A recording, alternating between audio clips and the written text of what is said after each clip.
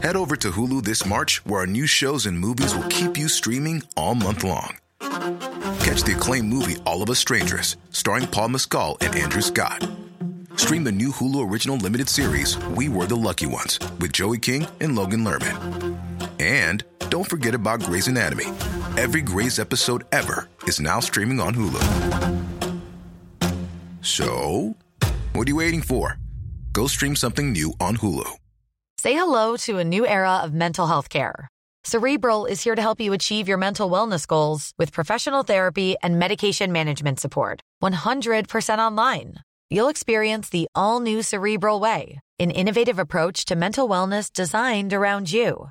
You'll get a personalized treatment plan from a therapist, prescriber, or both in a safe and judgment-free space. Your Cerebral therapist or prescriber will outline a customized plan with clear milestones along the way, so you can get to feeling your best. With Cerebral, you're not alone in your mental health journey. We're here to empower you to live a fulfilling life.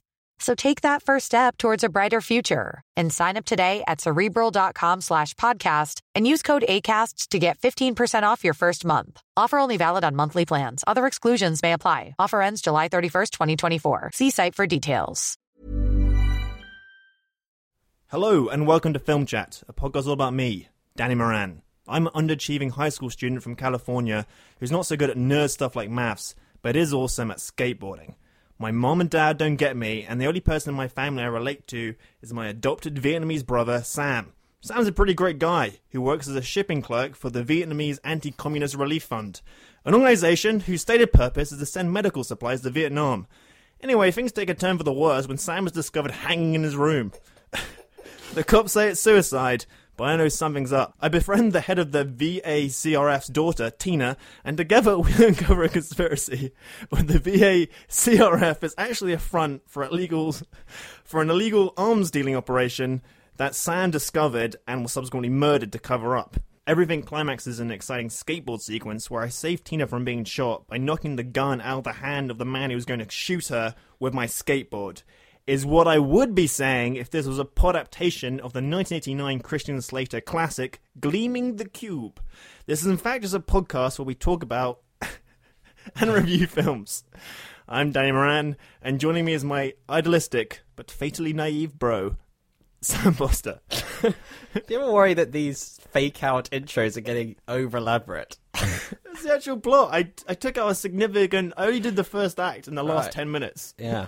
This week on Film Chat, Danny and I wade into the ongoing debate over whether Batman v Superman Dawn of Justice is a bad film or the worst film of all time.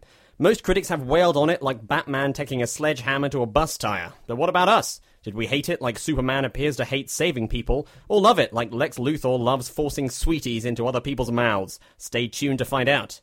Danny managed to see another film this week with an arguably even more unwieldy title, comedy Nuptials sequel, My Big Fat Greek Wedding 2, which promised to wash away all of Zack Snyder's gloomy mythological angst in a wave of cheerful ethnic stereotypes. Later on, he'll tell us if he understood the film or if it was all wedding to him. We also discuss the post-Ex Machina collaboration between Alex Garland and Oscar Isaac, and Sofia Coppola's upcoming remake of a sexy Clint Eastwood movie. And we also make up for last week's lackluster punning on the theme of the Beatles meets the tiresome Pirates of the Caribbean sequels. All that should leave just enough time for me to come up with an evil scheme, even more convoluted and nonsensical than Lex Luthor's in Batman v Superman.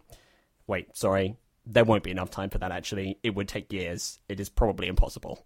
Whoa, getting in early with the review there. I'm just trying to keep it ambiguous, whether it's positive or negative.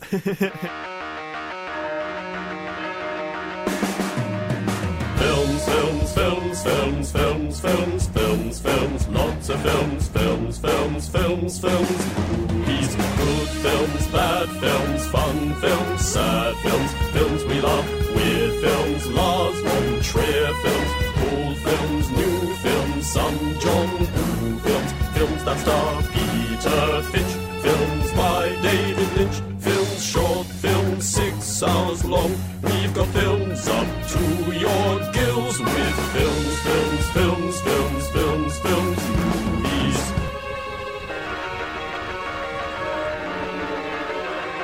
Are you feeling comfortable? Film Chat has begun. So, exciting news. I think we have another genuine fan. Or at least one more listener who we don't know. Unless Steph has dropped off. Steph, are you still there, actually? Steph? Our friend from Bangkok, Steph Mildina, has not made an appearance for a while. Steph? I think we might have dropped out of the top 4 film podcasts. Well, anyway, we don't need Steph's love in the time being because we have a new guy we don't know. His name is Greg Hiller, and he commented on our Podomatic page. What did he say, Danny? He said, I think they made a movie at the last minute, decided to put Cloverfield at the end. John Goodman was very good in this. He's talking about 10 Cloverfield Lane, which we reviewed last week, and he seems to agree with us.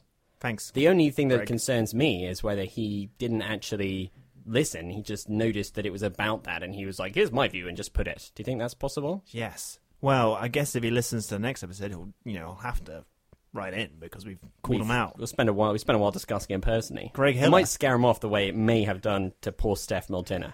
Yeah. But but Greg, if you're listening, welcome, and stick with us. We love you. Good point about Cloverfield.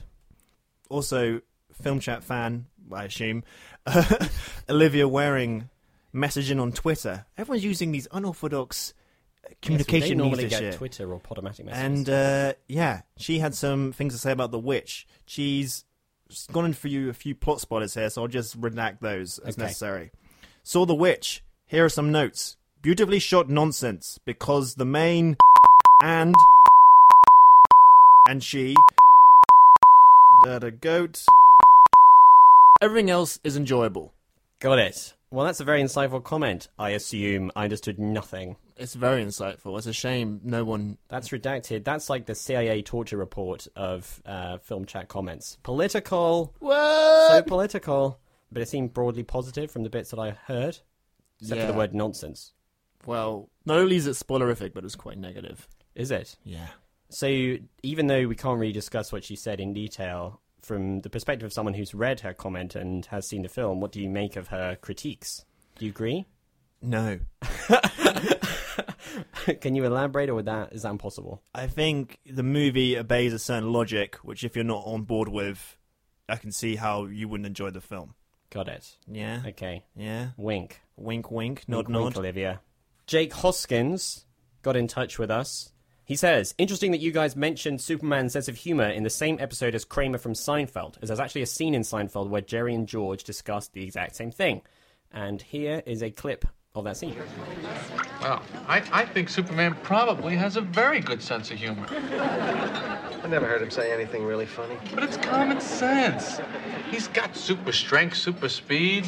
I'm sure he's got super humor. I think that, but either you're born with a sense of humor or you're not. It's not going to change. Even if you go from the red sun of Krypton all the way to the yellow sun of the Earth. Why? Why would that one area of his mind not be affected by the yellow sun of the Earth? I don't know, but he ain't funny. Bow, ba-dum, bow, bow. Very good. Classic Seinfeld. I'm glad that Jake's getting in touch to drop in a few Seinfeld references. Which is Yeah, just so we know it's him. That's the main. That's the main thing this podcast has been missing. He also says, also, I'd like to put forward my own suggestion for a versus film. One is a nerdy comic book geek with a serious crush on a girl with some troublesome exes. The other is a ragtag bunch of Puritans driven from 17th century Europe by persecuting monarchs. That's right, it's Scott Pilgrim versus the Pilgrims. Not just any Pilgrims, but the Pilgrims from the smash hit 1979 TV movie Mayflower, The Pilgrim's Adventure, starring, I shit you not, Anthony Hopkins. Wow. Have you seen that? Of course. No, I haven't seen it. Normally, I would say that Scott Pilgrim would probably lose to the Pilgrims just purely by weight of numbers. But in his own film, Scott Pilgrim does manage to defeat 7 evil exes. Yeah. So, 2 of them at once. The Pilgrims are actually quite cowardly, aren't they? Because they fled Europe, so... Yeah. Fucking don't pussy think- holes. America's just a nation of absolute pussy holes. Yeah, founded by cowards who didn't stay to fight. What about our huge American contingent of their our religious- audience? Listen, you're half American, so it's fine. You can slag off your home country. Exactly. It's like converting to Judaism for the jokes, Yeah. I can say what I want about the stupid Yanks. Because I am half Yank. Lastly, Jake says, on the subject of nautical Beatles tunes, I can't believe you overlooked Octopus's Garden, or their seminal album about a female oars woe man, Abbey Road. And he spelled road Rowed. Really Brilliant. need to read that one for it to work well. But that's a good point about Octopus's Garden. Yeah. That's at least as nautical as Yellow Submarine. Yeah. We missed it. Missed that one. Yeah, and on that subject, I think we were both probably quite ashamed of ourselves last week. Disgusted. Horrified at our own behaviour, because confronted with a golden opportunity to make some puns about the Beatles and Pirates of the Caribbean, because Paul McCartney is cameoing in the next Pirates of the Caribbean film, we just drew a big old blank. So a couple of our listeners have stepped in. That was Jake doing that just now, and also Callum Russell got in touch to suggest Paul McCartney is going to be sailing back to the USSR. Very good. Pretty good. Also something about pieces of 8 days a week, which is very good. Nice. And I want to hold your hook. Also I want to very hold good. your Hook. I want to hold your hook. And Georgia suggests Blackbeard singing in the dead of night, which is pretty good. I was doing the Glee version there. Yeah. You're doing the Kurt from Glee version. I was doing that was how Kurt from Glee would sing it. I'm glad this has come back around because, driven by shame, I've been doing some punning. Yeah, you always do your best punning work driven by shame. Yes, exactly. So, do you want to hear my Beatles lay them on me, please. Hey, Sea Dog. Yes, good. Hey, Sea Dog. If you could sing them all, that would be best. Doubloon Lane instead of Penny Lane. Doubloon Lane. Oh, I see. Right. Yeah. Yeah. It's like a pirate coin. Buccaneer Comes the Sun. That's very good. Yo ho ho, darling. Yeah. Yo ho ho, darling. Yeah. Like that. Very good. The Ballad of Long John Silver and Yoko. Get Jack. Bracket Sparrow. Great. Get Jack. I'll just give it like 2-second burst of each one, shall I? Sparrow. Happiness is some warm rum. Wow, that's really good. Thanks. Wow, you've really been... Ahoy, goodbye.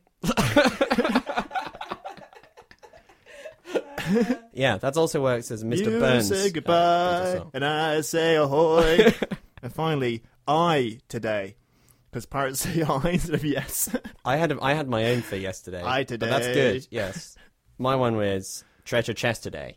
Oh, that's better. That makes more sense. Yeah, but I only did one, and you did, like, tons of brilliant ones. That was Well, excellent, man. Thanks, man. Good work. I'm spent. Champion. That's going to be the pinnacle of this week's podcast. Probably shouldn't have done so much singing. I'm going to be embarrassed by this singing later, I feel. That was great. That was good quality. And Blackbeard singing in the dead of night. Superhero films announced, casting rumours leaking out. M. Night Shyamalan's film is hated, Paul Thomas Anderson's is fated, Meryl Streep's Oscar tipped, Matt Damon's in a viral vid, Michael Bay's made a mint. That's the news that's fit to print. Spooky, sexy sci-fi news. Oscar Isaac, who recently, he's been in pretty much every film recently. Yeah. Including Ex Machina, directed by Alex Garland, which he received some acclaim for, and that was also a pretty well-received movie, although not so well-received on Film Chat by Danny Moran, the most eminent critic around. Anyway, these two hot guys are re-teaming for another science fiction film called Annihilation, which is an adaptation of a book by Jeff Vandermeer, the first part of his Southern Reach trilogy. Oh, wow. What's your favourite part of the Southern Reach trilogy by Jeff Vandermeer? Part. The fourth part is... It's very good. But But the second part is also very good. I've never heard of him or that. No, me neither. Also aboard this project, Natalie Portman, Jennifer Jason Leigh, Gina Rodriguez, and Tessa Thompson. Sexy ladies and one hot dude. Yeah, it's actually nice, I guess that's just a higher proportion of women than in your average, Absolutely. Hollywood film, which is quite cool. Tessa Thompson is the one from Creed and Dear White People, I think. Oh, yeah. So she's quite cool as well. The plot, like a lot of sci-fi projects, the plot just sounds faintly ridiculous when described. And this is the synopsis on Empire Online, which includes the phrase Area X a lot. So get ready for that. Vandermeer's book chronicles an expedition into a mysterious, remote, and sealed-off zone known as Area X. For 30 years, Area X has been labelled by the government as an environmental disaster zone, despite all appearances to the contrary. I guess it's like a lot of rabbits gambling, beautiful golden meadow kind of thing. And for all that time, a secret agency called the Southern Reach has monitored Area X and sent in expeditions to try to discover the truth. Some expeditions have suffered terrible consequences. Others have reported nothing out of the ordinary. Now, as it appears to be changing and perhaps expanding, the next investigation will attempt to succeed where all others have failed. Rhetorical question time. What is happening in the zone? What is the true nature of the invisible border that surrounds it? Portman will be a biologist looking for answers to her husband's disappearance as part of an earlier expedition. She and her colleagues soon discover, though it looks peaceful, all is definitely not what it seems, and that they're being manipulated. Who wrote this shit? It's nonsense. So that just sounds sort of confusing and generic at the same time, but... Yeah. I mean, I was a little down on Ex Machina, but it was a very ideas-driven movie. Yeah. And this is like a big ideas-driven blockbuster. Yeah, I guess anything where it's mystery, so you can't really describe... Yeah. It depends on what's in the Area X, you know? And I really like Oscar Isaac. Well, everyone likes him now. He's so... Yeah. I liked him before Star Wars. Yes. I liked him when I saw Drive. I liked him in Robin Hood. And also because my big problems with Alex Garland... I was going to say Ex Machina, but my problems with Alex Garland, the man. His stupid face, and he's too small, and he has tiny hands.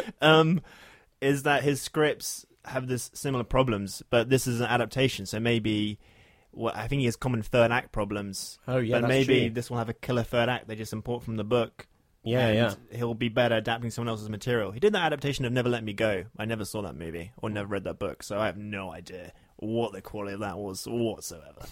Don't ask me. Well, it's all up for grabs. Yeah. It sounds like it could be good fun. The cast, at least, will be solid. I wish Oscar Isaac anything, Me even too. X-Men Apocalypse. It looks. Hey everyone, I've been on the go recently. Phoenix, Kansas City, Chicago. If you're like me and have a home but aren't always at home, you have an Airbnb. Hosting your home or a spare room is a very practical side hustle. If you live in a big game town, you can Airbnb your place for fans to stay in. Your home might be worth more than you think. Find out how much at airbnb.com/host. It's like shit. So talking of ladies with one sexy dude, another film in that genre is The Beguiled, which is a early 70s Western-ish. It's kind of like a Western chamber piece, I guess you call it, starring Clint Eastwood and directed by Don Siegel, who was the guy who did Dirty Harry. And Sofia Coppola wants to remake it. And she's got Nicole Kidman on board, along with Elle Fanning and Kirsten Dunst, two of which she's worked with before. Yes, they will all be beguiled. They will be beguiled. The plot is basically, well, in the original, Clint Eastwood is this Union soldier who's like either deserted battle or he's been wounded. You're not quite sure what's happened, and he turns up at this boarding school where it's just women there. And there's like headmistress and teachers and students, and all the ladies take a little liking to Clint. Who wouldn't? Who wouldn't? And it's a very sort of psychological, very 70s movie. Like this, they don't really make films like this anymore. And it's a very interesting non-Clint Eastwood-like performance, where it's really playing on his sort of screen persona. It's like a sort of macho guy, but he ends up in this like female-centric environment. And it's like, you think he's got the upper hand, but maybe the ladies do. And, is it like... And they're sort of conniving against each other, and it's full of Freudian stuff. It's like that scene in Monty Python and the Holy Grail where Michael Palin ends up at Castle Anthrax and all the nuns, like, try to have sex with him. Yeah. Pretty much. But like a 70s drama. Yeah, exactly. Yeah, that was done seriously. Yeah, that sounds good. So that's like... I don't know. It's a really good movie. So I wonder what you'd do to the remake. Apparently Sofia Coppola... A bit Virgin Suicide is about female friendships. And she likes movies about people in one place. So is The Bling Ring. Yeah. Also about a gaggle of ladies. Yeah. People in one location and gaggle of ladies. It's right up her alley. Yeah. The interesting thing will be who plays the Clint Eastwood role, because that's like the most key role. And it's hard, because the role is playing on his screen persona. It's like, who is the modern day Clint Eastwood? You know? Scott Eastwood? Scott Eastwood? Just get his son to do it. He looks well, exactly like him. He's very good looking. Yeah. It's a crazily good looking man. Sofia Coppola is someone who I feel still has a reputation as a kind of interesting art house director, even though she hasn't made any well-reviewed films since Lost in Translation. Well, yeah, they always sort of like come out with like a smattering of good reviews, but then don't really live on much past the release date. The Bling Ring, didn't that get quite slated? And maybe. I mean, Marie Antoinette was pretty terrible. People really didn't like Marie Antoinette, and I didn't think Somewhere made much impact at all. I liked Lost in Translation, although I haven't seen it in many years. So I would need to see it again, now that I'm smarter. Now that I'm smarter than I was. I guess maybe it's that thing where... reaffirm my view of her. That sort of early noughties navel-gazing cinema is a bit fallen out of fashion. And Yeah. some of those movies, people look back on and be like, what was everyone going on about at the time? And it feels like Lost in Translation gets a lot of heat for that kind of movement. Yeah, I mean, it'd be interesting to see if that's true. You'd have to rewatch it. Cool. I mean, it sounds good. I'm also a big Kirsten Dunst fan. Yeah. She was great in Fargo season 2. She was amazing in Melancholia. But like, Can, she's like an awesome dramatic actress, and I feel like she really showed a lot of range, and people aren't tapping into it in the way they should be. And now for Danny to review a film he recently saw. Was it staggeringly brilliant? Was it ass-clenchingly poor? How did Danny form a judgment? We're about to hear his thoughts. If he does a rubbish job, then Sam will tell him off.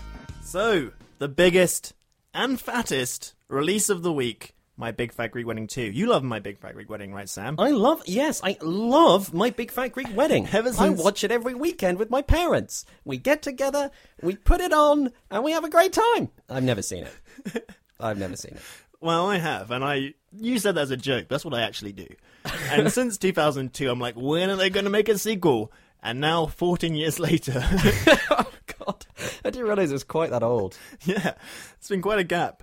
They finally got around to making a sequel. This is the official synopsis. Parenting and marriage is becoming tougher and tougher for Tula, played by Nia Vardalos. I assume she was the bride in the original. She was the bride, and she's also the screenwriter. Not only has their relationship lost some of its spark, but they're also dealing with a rebellious teenage daughter who clashes with Greek traditions. On top of that, Tula must contend with aging parents and the endless needs of cousins and friends. When a shocking family secret comes to light, the entire Botokalis clan make plans to come together for an even bigger wedding than before. Here is a clip of Tula talking with her sassy aunt about seducing her husband, going on date night, and rekindling the spark. Take your husband on a date. Don't worry about anything. Manayaya and I will stay with Paris. I'll talk to her. I'll scare her out of moving away from her family. No, Thea. Just kidding. Oh, okay. Not really. Have fun. Laugh. Flirt. One rule, don't fight. Which means don't talk about your daughter. Remember, you were a girlfriend before you were a mother. Okay. You're welcome. Shave everything. So, this is a very inoffensive, meandering comedy, which isn't really as funny as it needs to be, but gets past on charm. After the first film came out, they briefly tried to make a sitcom version of it called My Big Fat Greek Life. My Big Fat Greek is the key component of the titles. Yeah.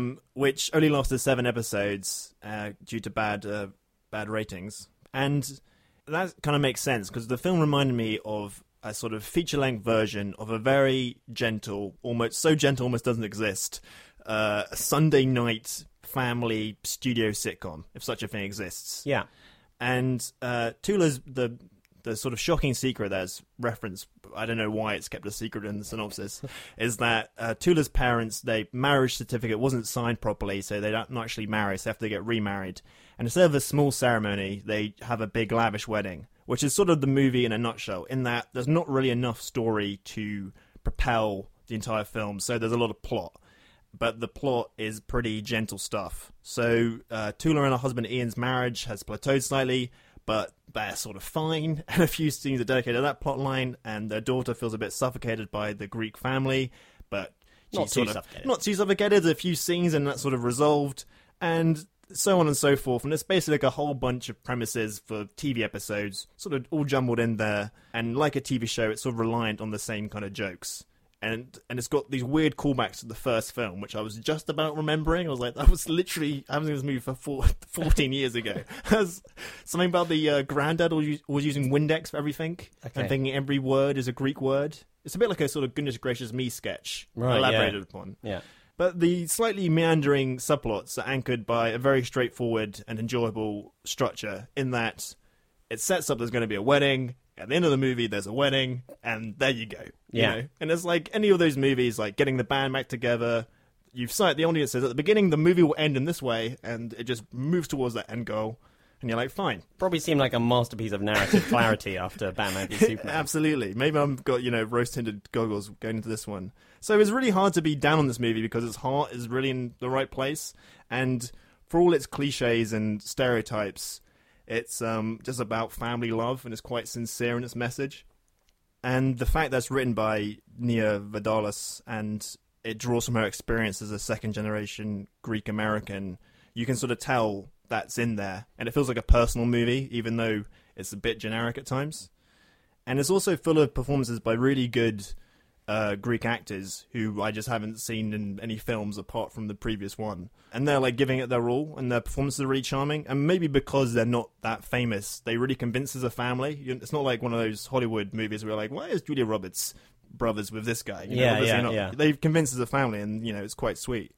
And the highlight is the grouchy patriarch. He's like a sort of one-joke character, but this actor is amazing, this guy called Michael Constantine.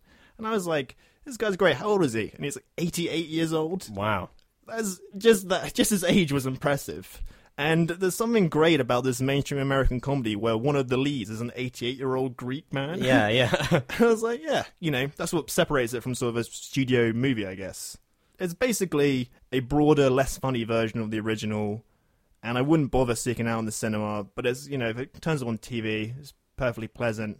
But weirdly, it's got slightly low. It's got 25% Rotten Tomatoes, and Batman v Superman's 29%. And I would say it's a much better film than Batman v Superman. Yeah. And I feel like it's slightly hostile reception. Is like if you're a bit grumpy going in, you might be annoyed by all the cliches and the sort of Hallmark card style like TV movie of the week. But I just couldn't help. I couldn't dislike it. You know, it means so well. Yeah. I can't kick it. Sam and Danny both watched a film and they decided to record a few opinions on the things they saw. You're gonna hear them in a moment or so. There could be angry disagreements, but their views are normally quite close. A joint review shared between two podcast brothers. Do they let one another speak, or do they interrupt each other? The light is on, the guys are in, so let the chat begin.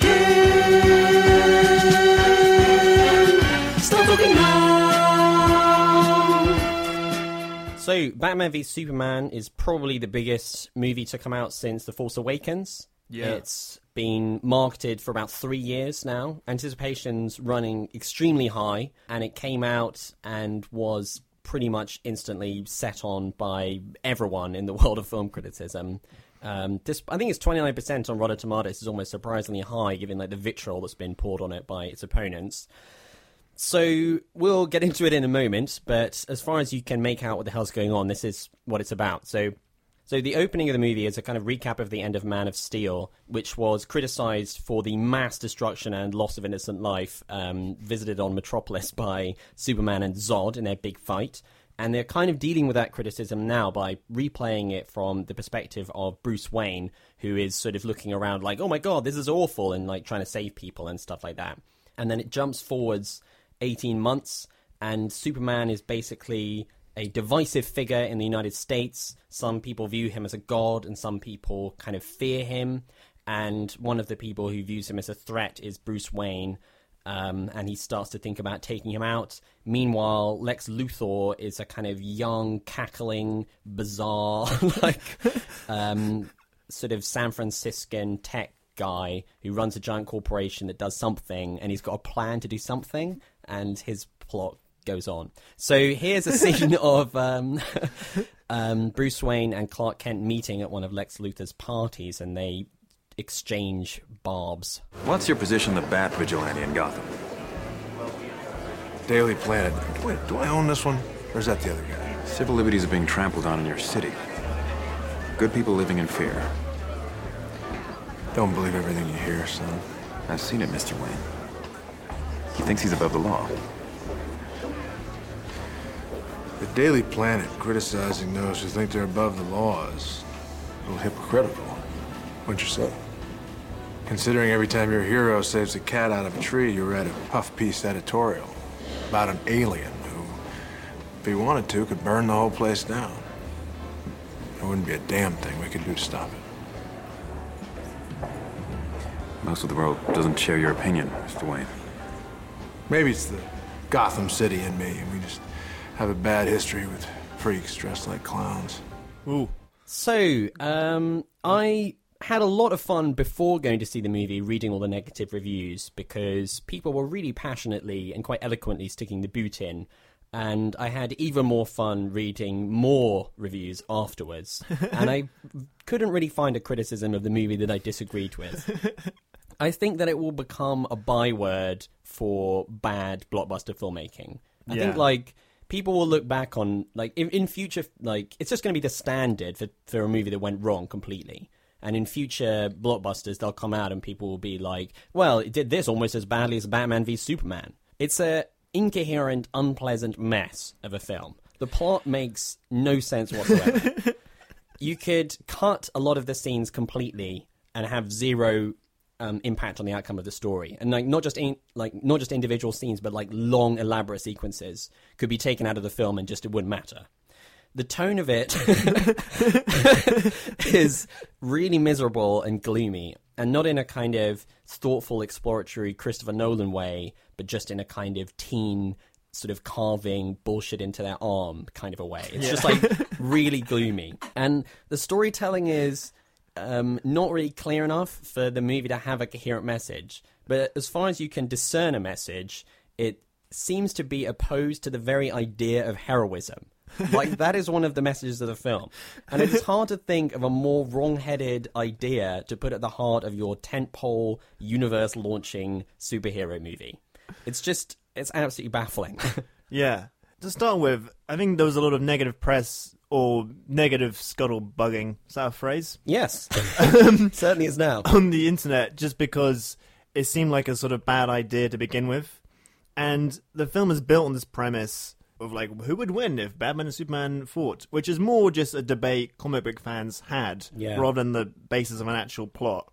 And so it begs the question, why would these two different but fundamentally good guys fight? And the movie never answers this in a successful way. And the conflicts in the movie arises from people not being fully aware of the situation. It's like them making mistakes or thinking someone's motivations are different to what they are, which makes the whole thing weightless. There's no ideological clash. They're not defined well enough as characters for that to really work. No. I mean, it's weird because they spend some time setting up Batman's motivation. And he is actually pretty much the only major character in the film where you can actually understand why he does anything that he does. Even though it doesn't make any sense. Yeah, I mean, well, he acts in a way that is stupid, often. But at least you can understand why he's doing it. Yeah. Whereas, I have no idea why Lex Luthor was doing, like, almost anything that he did. And Superman makes very few decisions. He is a very passive character in this movie. And there's a lot of discussion about him. But it's odd that all this time is spent giving Batman a reason to fight Superman, and no time is spent giving Superman a reason to fight Batman. He never really offers a viewpoint on anything. No, he's a bit of a blank. Yeah, he's a total blank, and it's odd because it does seem like you could, one of the things you would do is set up that kind of ideological opposition between the two of them, but they only did it for one person. And there's even a bit where Superman opens his mouth and is about to utter some kind of philosophy or statement or explain why who he is, and then there's just an explosion, so that's just cut off. Yeah, sort of the movie in a nutshell, really. It is kind of. Superman, his portrayal in the movie is one of the biggest problems. He is not heroic. He doesn't really do very many things that are heroic. There's a montage of him doing kind of heroic-y, saving people stuff, and it's like really sad and gloomy and weird. And it's like... He looks really upset about it. He looks really upset and kind of miserable, like he'd rather be doing something else. And you'd think that it would be celebrating his feats, but instead it seems to view them all as highly suspicious. Like... The act of saving drowning people from a roof is like, whoa, why is he doing that? It's like, he's just gone to save people, what? Yeah. And the rest of the time, he pretty much just saves Lois Lane or his mum just repeatedly. A lot of damsels in distress in this movie. Yeah. In a way that's sort of depressing. He's I think Lois Lane gets rescued 3 times. 3 times, yeah. Yeah, so Superman, as far as he does anything, he kind of acts like a bit of a dick. And he threatens people. He threatens people with violence. And his movement is already violent as well. Like, every time he lands, like, everything cracks around him. He's constantly, destroying things. Yeah. And Batman is also, a massive dick. This is, the biggest dick Batman we've seen on screen. Like, I understand that he's a kind of tortured soul, normally. And in this version of Batman, it's like old Batman. He's even more tortured. It's like he's been in Gotham too long. He's gone a bit nuts, And he's now he brands people with the symbol of the bat. And then there's this bizarre line where Alfred is like, when they're taken to prison, anyone who has that brand is killed. It's like... And it's kind of implied that he's deliberately make kids' toys marking out them this for movie. death. He marks sex offenders for death. That's one of the things he does at the beginning of the film. And yeah, I don't know. It's weird. Yeah, I think a lot of the blame has been, and maybe like rightly so, laid at Zack Snyder's doorstep. Because a lot of the flaws in this film are evident in his previous work and in Man of Steel. And it's like, he's sort of at the beginning is like, oh, he's addressing the sort of destruction porn of Man of Steel. But it's like, actually, no. And he like everything people hated 3 times more. Exactly. And so he's this visual stylist who seems very interested in characters or stories, but interested in themes. But he never explores them in any coherent or deep way. And to the point where there's a bit in the movie where just talking heads on the TV screen just like discuss Superman, and like that's as deep as the movie goes. It's like you understand it would have made a good pitch, and then he never thought beyond that pitch. He's like, Superman, what does he mean when he's here? And it's like, I don't know. Do you tell me? God? Is he Christ? What would it be like if God was here? Would people be worried? Yeah, it's not explored at all. You get the sense that some people in the world don't like Superman, other people like Superman, and that's really it. You sort of get the sense that Superman is a bit unhappy about it. Sometimes he says things, and other people like give him advice, which is often very strange. Like, there's one of the many like perplexing sequences is suddenly he goes to an icy mountain and he's visited by the ghost of his father who's building a pile of rocks, and he delivers this anecdote about trying to save his farm and accidentally drowning some horses. And the moral of this story appears to be that whenever you try to save anyone, you just hurt someone else. So you can't really do it, you know? You save someone from being hit by a car, but then they just get hit by a train the next day, so, you know, what's the point? It's a very odd stance to take on the act of saving people's lives. You know? I don't know. A lot of people have responded to the movie by concluding that Zack Snyder just hates Superman. And it's easy to see how you can make that conclusion, because absolutely he does seem to hate him. Well, the whole notion of someone who represents the most virtuous American that you can possibly be. He's like the emblem of American values, who just is all about saving people and doing the right thing for its own sake, and is someone for people to look up to, is kind of taken in this movie as ignorant or like foolish or in some way short-sighted. I think it's quite interesting with these big juggernaut films, because it feels like the actors are being left to their own devices with mixed results. So Jesse Eisenberg is terrible in this film. He's really bad. And he's hamming it up to insane degrees. Yeah. And you can either view this as he's just like a hack, or he's desperately trying to inject some life into the film. But either way, it's terrible. It's not really maybe it's because he's not written in a consistent way. Yeah. And his evil scheme is one of the worst thought out I've ever seen in a movie. Like, every step of it doesn't make sense. Yeah, it doesn't make any sense. But he just kind of cackles and, like, he yelps and he makes constant random literary references, and, like, it's just all over the place. And it's like watching an annoying YouTube vlogger. And people have compared him to, like, Max Landis, who we've talked about before, who is, you know, would be kind of annoying if he was a supervillain. And it is a bit like that's his tone, you know? Yeah. It's like Zack Snyder just told him to do more, brilliant, more. Like, Henry Cavill, he told to do nothing. Deeper. He's a bit lumping in the role. But I think Ben Affleck actually equips himself quite well, and he was the best thing in the movie. Yeah. And I enjoyed his take on the Batman persona, and I think he made a more convincing Bruce Wayne playboy type than Christian Bale. But that's more to do with Nolan's slightly clinical aesthetic, maybe.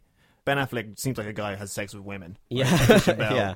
No one in a Christopher Nolan movie has sex. And so, like, if nothing else, and he had good chemistry with Jeremy Irons, who also managed to squeeze some brevity into the film in his, like, 4 lines. Him and Jeremy Irons had good chemistry, and I would happily watch a solo Batman movie with them in it. Yeah. And I also think Gal Gadot as Wonder Woman was very good, mainly because I think she's the only person who smiles in the film. So when she turns up, she's also got this great, slightly cheesy electro guitar score. Yeah. And it's a bit like she has been catapulted in from a different, much more fun movie. And it's like, oh, thank God, someone here who's fucking crack a smile. She's got some spirit. Yes. Yeah.